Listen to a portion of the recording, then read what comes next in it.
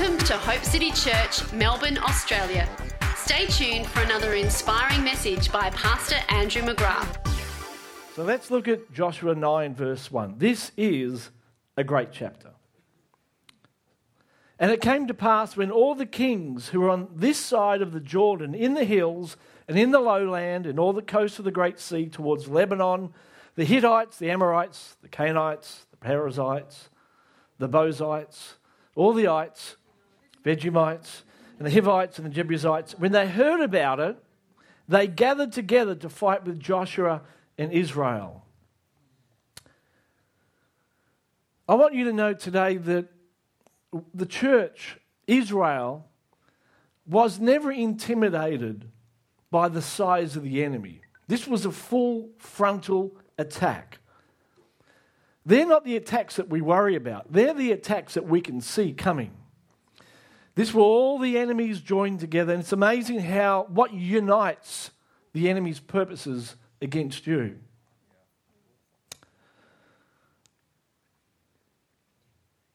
So there were all these Canaanites, Perizzites coming up against Joshua and Israel.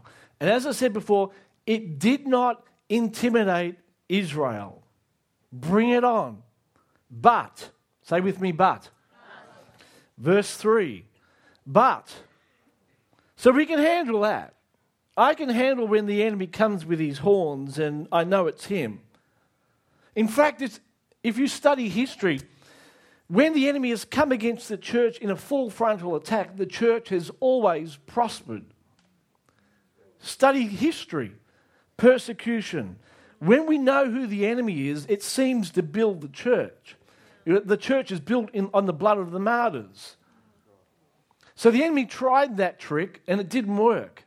So it says, but when the inhabitants of Gibeon is 16 miles away from where Israel was located at that time, when they heard what Israel had done to Jericho and Ai. Where was Jericho and Ai? They were located in the promised land. When they heard what Israel had done in Jericho and Ai, they began to concoct a plan.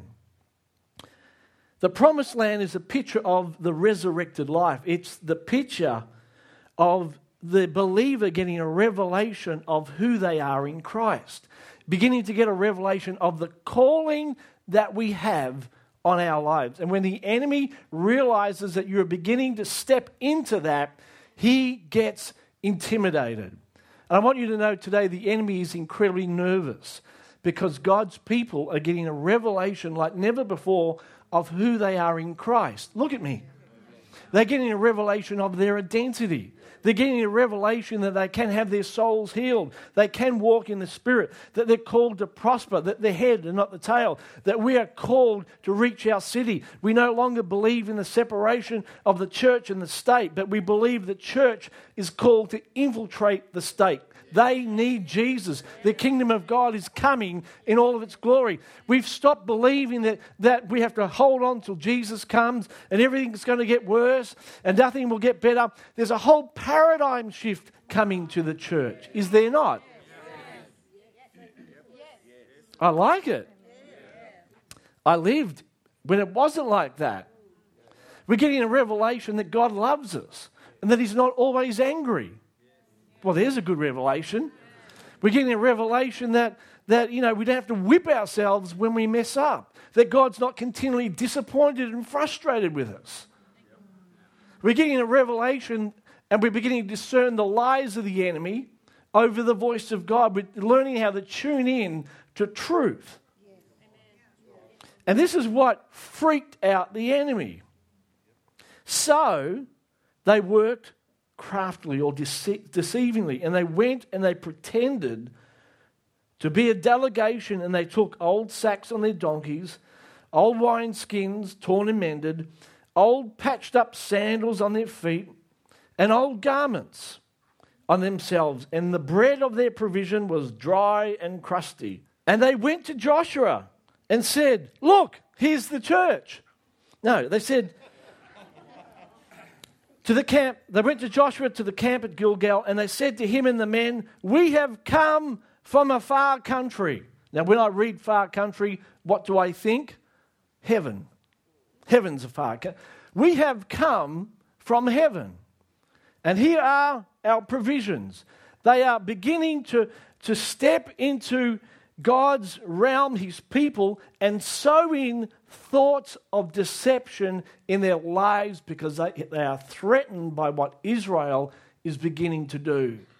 They're coming with a deceptive thought from heaven to downgrade what we can believe for. Are you getting this? We have come from a long way away. The truth was they'd come from 16 miles. So therefore, make a covenant with us. The enemy wants us to make a covenant and downgrade what we can believe for in this generation. Has he done that to you? He does that to me constantly. You know what? That audacious plan you had to be in the top 100 of the rich list in Australia, I think you should downgrade that. Maybe 500. Or maybe just enough to get your kids a house. Maybe just enough to pay the bills for tomorrow. He wants to downgrade. So he comes with these thoughts, and we think they're from God, but they're actually from the pit. And he's offering us a second-rate living. Why? Because he's threatened because we're beginning to step into our promise. So the men of Israel said in verse 7, but perhaps, it's a good word, isn't it? Perhaps you live near us. Well, there's a novel thought. How could we make a treaty with you? Because remember, God had said, make no treaty with anybody in the promised land. Every giant, every person you find, kill them. Every thought that's not of me, destroy. Take the promised land. Do not negotiate with the devil. It's the worst thing you can do is allow him to negotiate with the plans that God has for your life. So they said, well, perhaps you live in this. How could we make a treaty? But, the enemy's not going to come out and say, oh, you're right, I am the enemy and we do live here. No, he will deceive you. He is a liar and a deceiver. Did you hear that? And every thought that he brings to you must be challenged. And they said in verse 8, we are your servants. Oh, I've come to help you. I'm bringing these thoughts. I'm really about your welfare. I don't want you disappointed. You're dreaming too big now. I'm here to help you. I'm here to make things a bit more real. He's not your servant. He wants to be your master. He wants to destroy you. He wants you to downsize your dream. And Joshua asked these words that we all should ask. He said what? Who are you? And? Try that again. Who are you? And where do you come from? Let's say it again. Who are you? And where do you come from? Are you the devil? Or are you God? Who are you?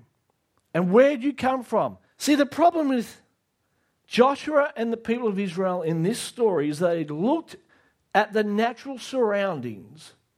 They looked at the bread, the garments, the shoes, and all these things that appeared to validate the story that these people had come from a long way away. They looked at the truth of what they saw, but they didn't look at what God had said. So you can look at your natural surroundings and form an opinion. The enemy can say this, and this about your life, that you've got no money, you'll never have money, you'll always be sick, you'll never achieve anything. And you can look at your surroundings and they can validate what the enemy is saying over your life. The bread, the garments, and the wineskin all validated their story, but it was a lie. Do you hear this?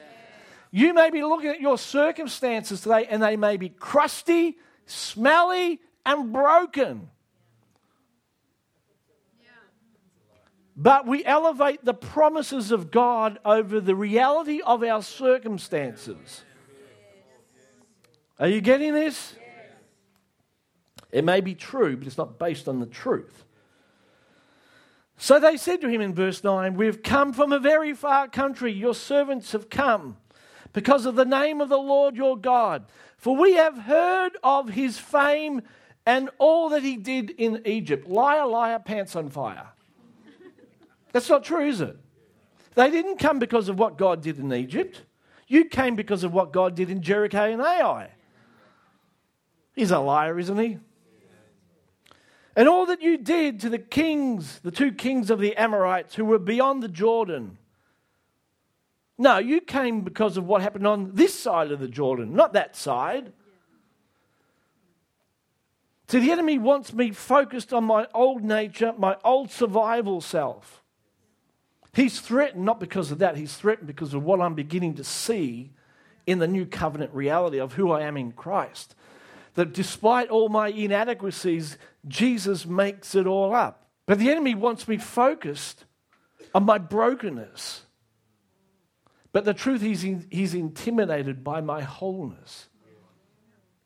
Do you hear that? He wants me focused on an old way, but he's incredibly intimidated because he's seeing that I'm about to step into something so powerful.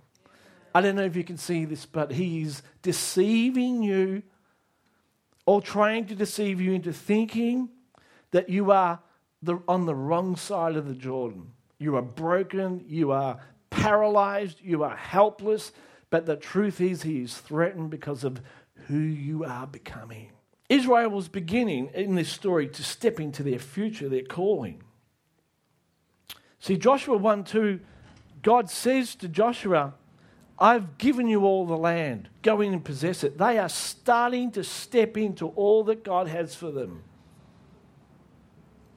And the enemy's freaking out. Now I want you to look at verse 14 with me. Then the men of Israel took some of their provisions, but they didn't ask of the counsel of the Lord. They never stopped to say, God, is this your voice? Is this how you speak? Is this what you see about my life? So Joshua made peace with the enemy. He made a covenant with the enemy, and he let the enemy live among them. And the rulers of the congregation swore to them and made an oath. How often we get deceived by the enemy. Do you remember I said the story about Adam and Eve? That's a picture between the soul and the spirit. And the truth of that story is this, and it's not so much about men and women, it's an analogy. The analogy is this, that Eve was the one deceived and not Adam. That Eve, the picture of the soul, if she had have stayed with Adam, she never would have been deceived. And if you, your consciousness, your personality, your mind, will and emotions, if you stay in tune with what the Spirit of God is saying to you, you will never ever be deceived. You will walk in victory.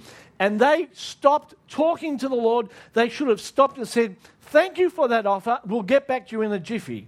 They should have gone back to the Lord and said, Lord, we have an offer. We are hearing these voices that seem okay. They seem to be true. What is it that you see when you look at that? They seem like they've come from a long way. It seems to be heaven. But what do you say about what the enemy is saying to me or what this person is saying?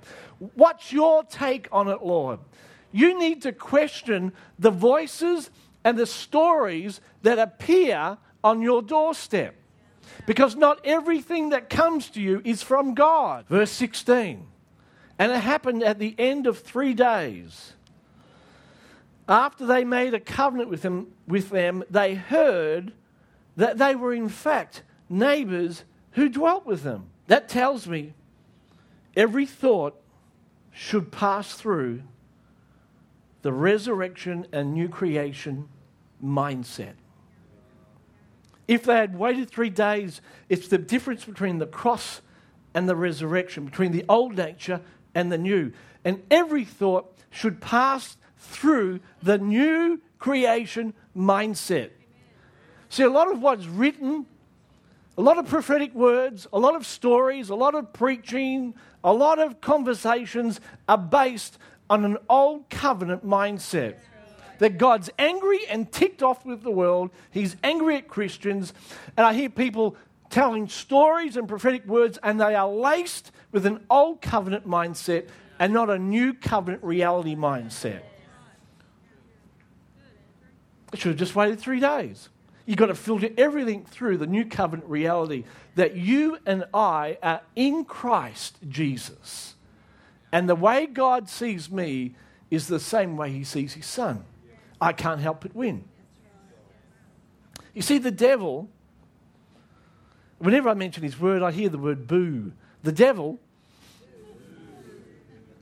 he wants to deceive humanity about their true identity. And that's what he was doing to Israel. He wanted to deceive them about what it was they were and who they were becoming. He doesn't want you to see who you truly are.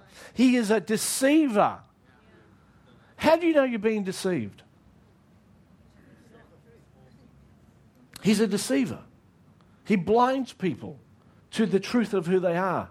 He's a deceiver. He's a deceiver. He's a deceiver. His greatest weapon is to deceive you so you can't see who you truly are. That's his weapon.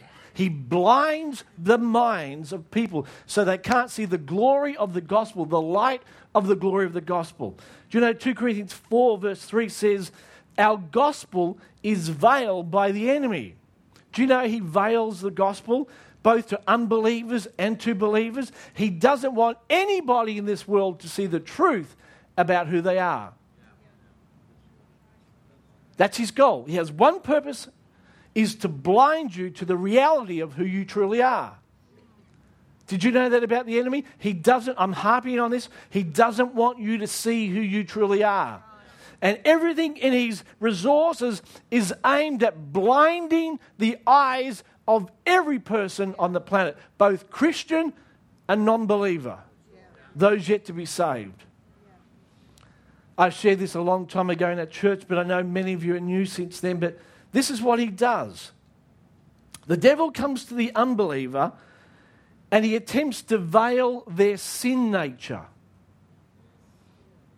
And he says to them, there is nothing wrong with you. That's what the devil does. He veils their sin nature. So they think, there's nothing wrong with me. And then he comes to the believer and he veils their Christ nature. And he tells them, there's something wrong with you. Have you noticed that? It's called deception. It's a veil. So the unbeliever thinks, oh, there's nothing wrong with me. And the believer thinks, oh, there's everything wrong with me. Because he's veiling your true nature. He doesn't want you to see who you truly are. He is a deceiver. Boo! He's a liar. He's a liar. He's a liar. He's a deceiver. Don't believe a word he says. In fact, every word he says, reverse it and you've got the truth. Because he is a father of all lies.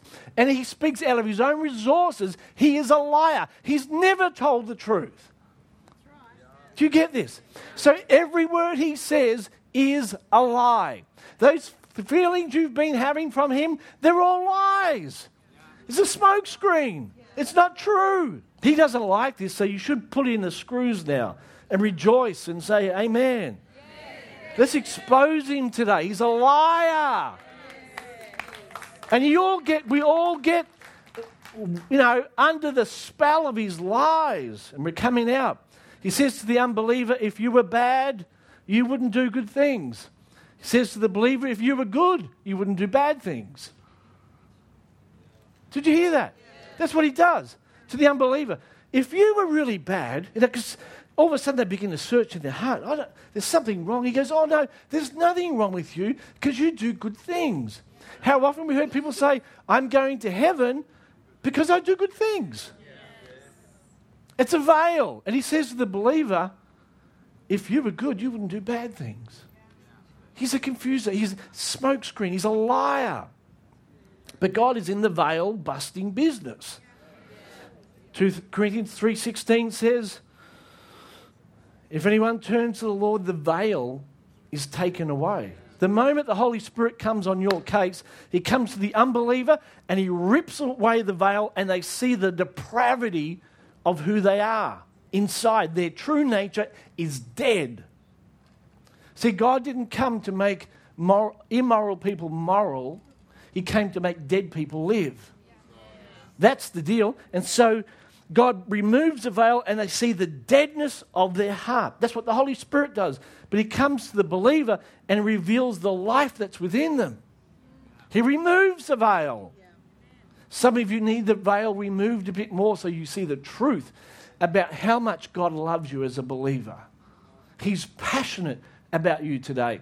And there's a veil over many believers of deception, lies, wrong teaching, wrong belief systems. See, when they partook of the bread, it was a wrong doctrine, a wrong mindset that they were ingesting into their life, so they began to have a defeated mindset. Take the veil away.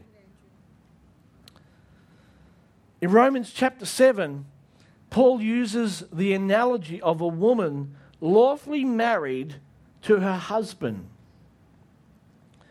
which is a picture of our dead nature. Paul says we're all like that. We're all born into sin. And it's like a woman, so the picture is a woman being married to a husband, and the husband is the picture of your fallen nature. And he says there's no way to be free of that. You are stuck with that forever. See, God doesn't believe in divorce. In the Bible, it's the two will become one flesh. And so Paul uses this analogy to show us what's going on inside. He says the moment you are born into this world, you are married to a husband who you are bound to relate to, and the fruit of that relationship, husband and wife, is always death. Because so you can look like you're doing good deeds, but the truth is if you have a fallen nature in you, you can only produce death. You can cover it up in all sorts of lipstick and put on a fancy dress, but the truth is inside those good works is rooted in death, because it comes out of the nature. You're either in Christ or in Adam. And Paul's saying all the world needs to see the truth about who lives inside them. So to the unbeliever, he reminds them they are married to first Adam. They have a sin nature that the Holy Spirit wants to expose so you can be healed. So we have a problem, though, that once you're married to someone, you can't divorce them. Romans 7:2 says, this is not a message about divorce, by the way. You understand, don't you? It's an analogy. Romans 7:2 says, by law, a married woman is bound to her husband as long as he lives. But if her husband dies, she is released from the law of marriage. If that first husband, that nature dies, she can get remarried. So here's the story for every unbeliever. Either you die or your husband dies.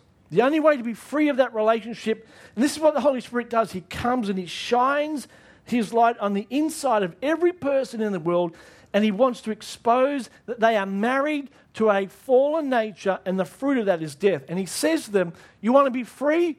There's only one way, two ways to be free. Either you die or your husband dies. And so this is the deal. We can either die and take the penalty for our sin, that fallen nature, or we can let the husband die. I don't know about you, but I'd rather my husband die than me. The wages of sin is death. So you either take the blame for all the sin in your world for that fallen nature, you pay the price, or let your husband pay the price. How many people would rather their husband pay the price? So Jesus became that husband, didn't he? He took on our sin. How could God kill the first husband? Well, that nature was inside us and we could never kill it. It won't die by itself. So Jesus took that nature upon himself. He became that first husband. And when he died, our relationship to our husband was broken forever. The only way you can get a divorce or a separation from your husband is for someone to die. And if you go off and chase somebody else, you are called an adulterer.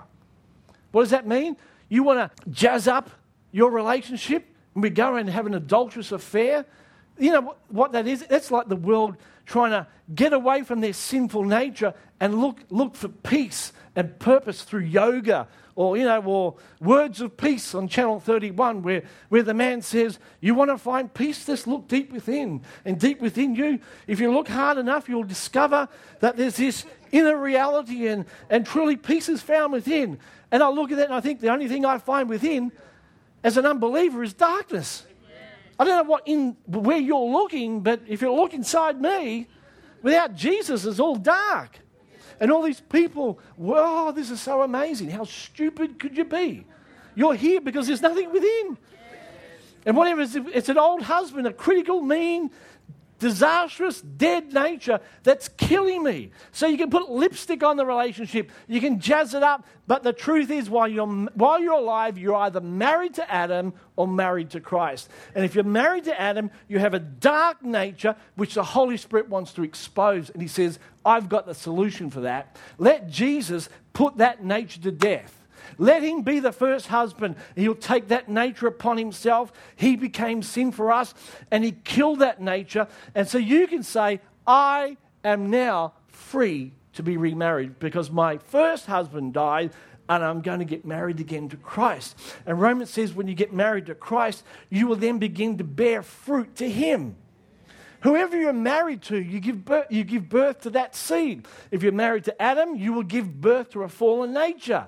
If you're married to Jesus, you will give birth to life. The enemy wants to blind you so you think, as a believer, there's no life in you. You're broken, you're sinful, full of problems. And if you're an unbeliever, that everything's perfect. God is in the veil-destroying business. He wants to open your eyes so you're not deceived and you see the truth. If you don't know Jesus today, you need him. You need him. If you're watching this on the YouTube, on podcast, there is no way to deal with a sinful nature except you allow Jesus to put it to the cross and kill it. And then you get remarried to him. The analogy is he will come and make his home in his heart. He will have relationship with you. His seed will come in you and you'll produce little baby Jesus.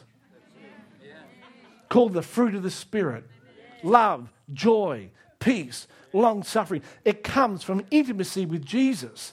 Intimacy with Adam produces death and destruction and selfishness. And it may look like good deeds, but the root of it is death. And Jesus comes to rip away all the deception. So he takes away the veil. The purpose of the law is to examine my life and to condemn me. Let's not make any mess of this. The law of God, the commandments of God are to examine my life and make me feel rotten. Condemn me. I look inside my life and I say, why do I not want to please God? Why is there rebellion in my heart towards God? Why do I want to lead myself? Why do I resist a loving God? And the law comes to expose there's something wrong inside me. But grace comes not to condemn me, but to affirm me and say that Jesus now lives in me. Examines my life and says, you are loved by him. It's the law of sin and death and the law of the life in Christ Jesus. And the law of life in Christ sets me free from the law of sin and death. Grace and the law in Christ, in Adam. See how God removes deception? Either I am in Christ or I am in Adam. But the devil deceives us. He puts a veil up. He makes Christians feel terrible and unbelievers feel positive as far as self-assured. I don't need God. I'm a good man. Why would I go to hell? He'll send Hitler to hell, but not me. Really? He says if you break the law, one law, you're guilty of breaking it all because the standard you have to measure up to relate to me is called perfection. So either Jesus lives in you in all his perfection and you let God relate to you through Jesus, or you try it through your own perfection. All the best. I want to say to you today that Father God is always going to relate to you out of your new nature. So when the devil came to Joshua through these giants, he was trying to relate to them through a fallen mindset, a old covenant mindset, an angry mindset. The bread of provision was crusty, it was stale, there was no life in it. You know what it's like? It's performance. Do this and I'll be pleased with you. Hebrews 11, when you read the highlight reel of so many saints that we know were scoundrels. It's like, really? That's how you sum up Abraham and Sarah? We know the truth because we've read Genesis. We read the truth of their life. from cover to cover, but you're choosing to do this little funeral thing where you're highlighting all their best bits. And I felt the Lord say, Andrew, that's the way I see you all the time. I only see your best bits. I only see your highlights. People may act like that for a day when they celebrate a life, but that's how I see you every day. Love never fails. Love keeps no record of wrongs. And I'm sitting in a funeral thinking, how amazing that this lovely woman was highlighted and nobody left feeling anything but love and warmth, and how amazing that life has been and the impact. That's how God sees us every day. He's telling all of heaven, look at my child. Look at what they've done. How amazing they are. See, the devil wants to veil. So we've talked about the unbeliever, the old nature, but the devil wants to veil how God is feeling towards you this day. We think he's obsessed with our faults. God's just highlighting all our good points. And that's one of the reasons why we don't hear God speak. Have you ever talked to someone and said, I never hear God. Doesn't talk to me. Oh, I talk to him, but he doesn't talk back. I think he's in a bad mood. He's very quiet. The problem is that you're waiting for God to speak a language he doesn't know. You're waiting for him to beat you up and criticize you, remind you of all your faults. That was the old nature that was put to death. It was a fault-finding nature. It looked for everything wrong in you. The new nature looks for everything that's right in you. Are you getting this? It's foreign to our way of thinking because we've all been immersed in a sin-soaked culture that highlights everything wrong. And so you go and you do a performance and everything's marked, right, you did this wrong and that wrong and that wrong. I've been to performances, and I've got to be careful what I say, and heard people mention them. And all they've done is highlight the one thing that was wrong. Their eyes are attuned to the negative. But God's looking for the one thing that we do right and celebrating it. He's not having the conversation that you're having with him. And so we're on two different wavelengths because he's saying, he's highlighting. He's in the funeral mode. He's saying, you're so amazing. These are the pictures I have of you. These are all the things that you've done right. He's looking from one mountain to the next, one highlight to the next. We're looking for him to comment on all the lowlights.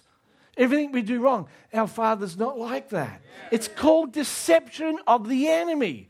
And it's so ingrained in us that we're attuned to a voice our Father doesn't have. Do you know when he talks about the fruit of the Spirit? That is an indication of how we are to attune ourselves to the voice of God. We thought they were about fruits that we should develop. What if it's more about the way God speaks to us?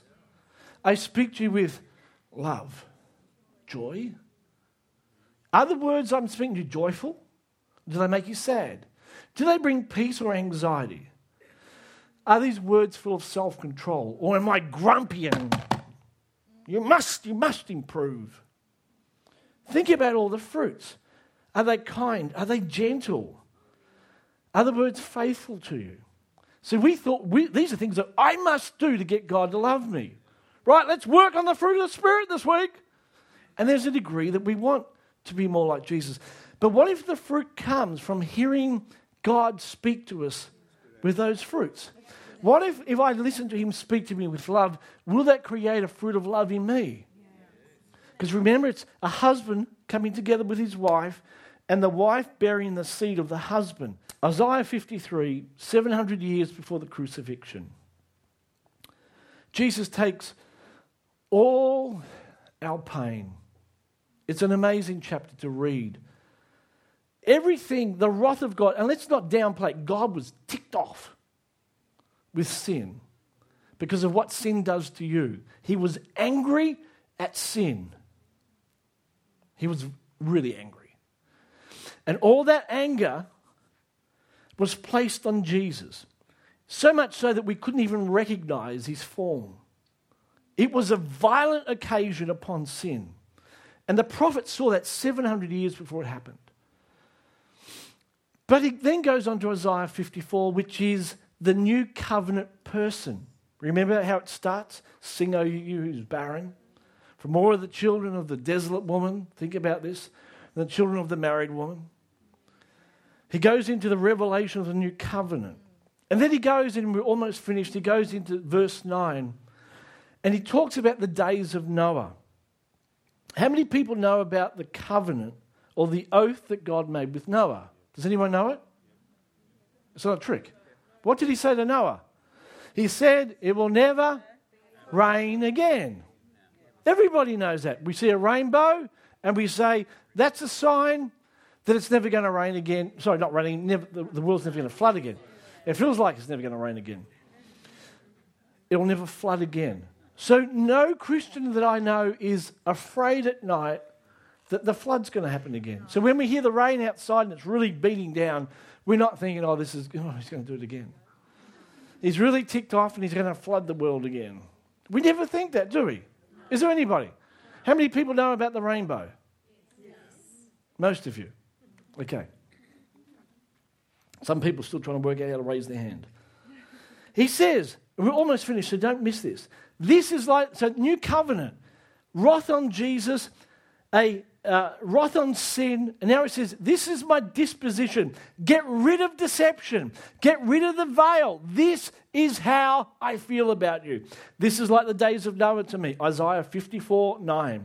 When I swore that the waters of Noah would never flood the earth again, so I have sworn, listen, that I will never, how often?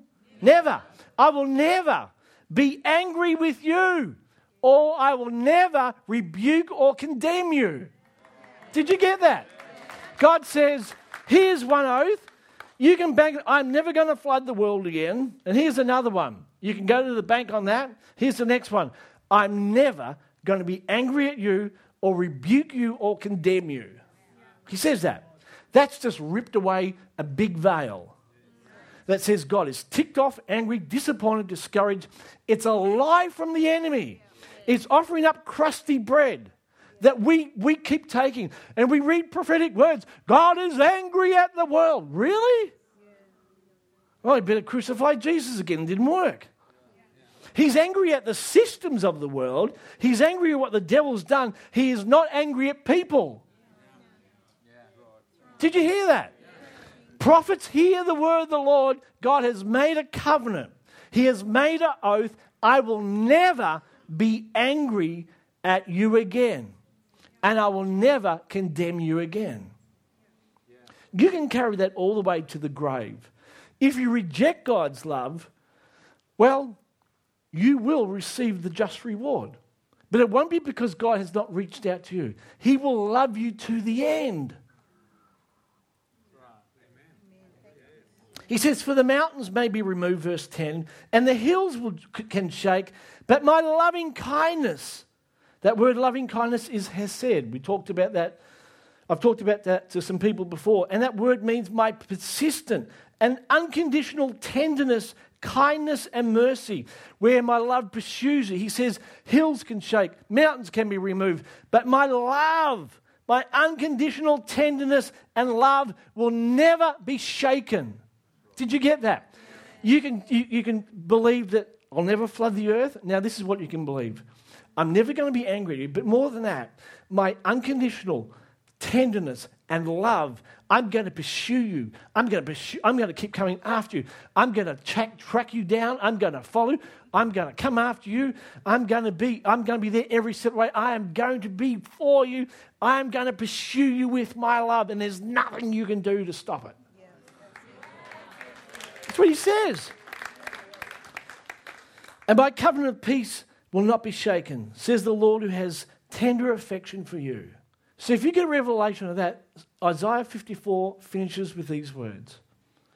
So, no weapon formed against you shall prosper. And every tongue that rises up against you in judgment, you can condemn. You say, no, actually, you didn't come from heaven. I smell a rat here. You've come about 16 miles. And that bread is a fake. The garments you ripped up yourself. The wineskin you got from Uncle Harry. I know where you got it from. I saw it coming. You are not from heaven. You are a liar. You are a deceiver. Every weapon that rises against you in judgment, you have the authority now to condemn. Did you hear me? And my righteousness is from him. This is the inheritance of the saints. This is our inheritance, that we don't have to put up with deceptions and lies anymore. The veil has been exposed, it's been torn down, and when one turns to the Lord, the veil is removed. And we all behold his glory with an unveiled face. We see the truth of his glory. What's his glory? His opinion about who we are. That's what it is. It's the way God thinks about us. We step into that glory and we're transformed from glory to glory. We keep getting more and more revelation about who we are. So God's delivering you today from deception. He's taking away the veil, and you're beginning to see the lies of the enemy, the thought patterns that have come in that have demeaned you, that have highlighted an old nature and not a new. Now, you may live out of your old nature, but it's no longer true because you are in Christ Jesus. And all you need to do is say, that is not me again. I don't react. I'm not bitter. I'm not angry. This is who I am. Start feasting on the new bread and the new wine. Step into the new garments the way God sees you to be. I rebuke deception. I rebuke the veil. I take it off your eyes right now. The God of this world may have blinded the eyes of people, but he hasn't blinded your eyes. You can see, you can hear, you know the voice of the Father. My sheep hear my voice, and they will not follow the voice of a stranger. You will know the truth, and the truth will set you free. More and more freedom to step into who you are. We're seeing who we are, and we're stepping into that. Isn't that exciting? The fact that you exist should make you very excited. Because remember this, God always starts with the end. And the fact that you have stepped into the promised land means it's all over Red Rover. Because God begins first at the end and comes back to the beginning. So if I exist, if I'm born again, it's a reality that God has completed his work. Did you hear that? Yes. That's why the Jews read from the right to the left. From that side to this side. We read from that side to this side. That's why we start the week on Sunday, on the seventh day. We start with the work already completed. We rest, then we work. That's why the Jews start their day at night. We start it in the day. We work, then we rest, they rest, then they work. It's all done. We begin to see what he's done for us. The fact that we are here and born again and we exist is a proof that God has finished the work for us. He finishes it, completes us, makes us whole, comes back and says, I have given you the promised land, now go and take it. Yeah. And they get a revelation of that. We are stepping into the reality of who we are. You should have confidence today. The fact that you're born again means it is done. Yeah. God will have his way. He will complete the work he started. Amen. And the devil knows that. And so God takes away the veil and you see there's nothing the devil can do to stop me. I will gain the victory. I will see it through to the end. I will be all that God has called me to be. I will not feast on your lies anymore. We're concerned that we're going to finish the race. I'm telling you, the fact that you've turned up to the race means it's all over. Because he runs backwards. You complete the race, then you start it. And it's funny because we work the other way around. We think, I've started, will I finish? He says, no, you've started, you've finished, so let's start. Amazing. That's why he's the Alpha and the Omega, the beginning and the end. He's all in all. He has finished the work for you, and you're stepping into your promised land in all its fullness. And when you know the end is secure, you can begin with confidence. Can you not? Oh, I wonder if I'm going to make it. You're going to make it. Because he's in you, and he's victorious. He's never lost a race. So take away deception. And see what he sees when he looks at you. So, Father, this day, we bless you. We thank you that you are in the veil-removing business. You tore the veil. at Calvary, and you continue to tear the veil today. And you're causing us to see what you see. And today, if you've never asked Jesus into your life, the first veil that needs to be torn is the veil of your self-reliance, and that you are good enough to be a friend of God without God inside you, that you can manage your own life, that your righteousness or your good works are enough. They are not. And God's speaking to you and saying you need to put yourself right with him. You need to allow him to come into your life. If you've never invited him into your heart, he wants to kill that old nature and replace it with his life. He says, I have come that you would have life and life to the full.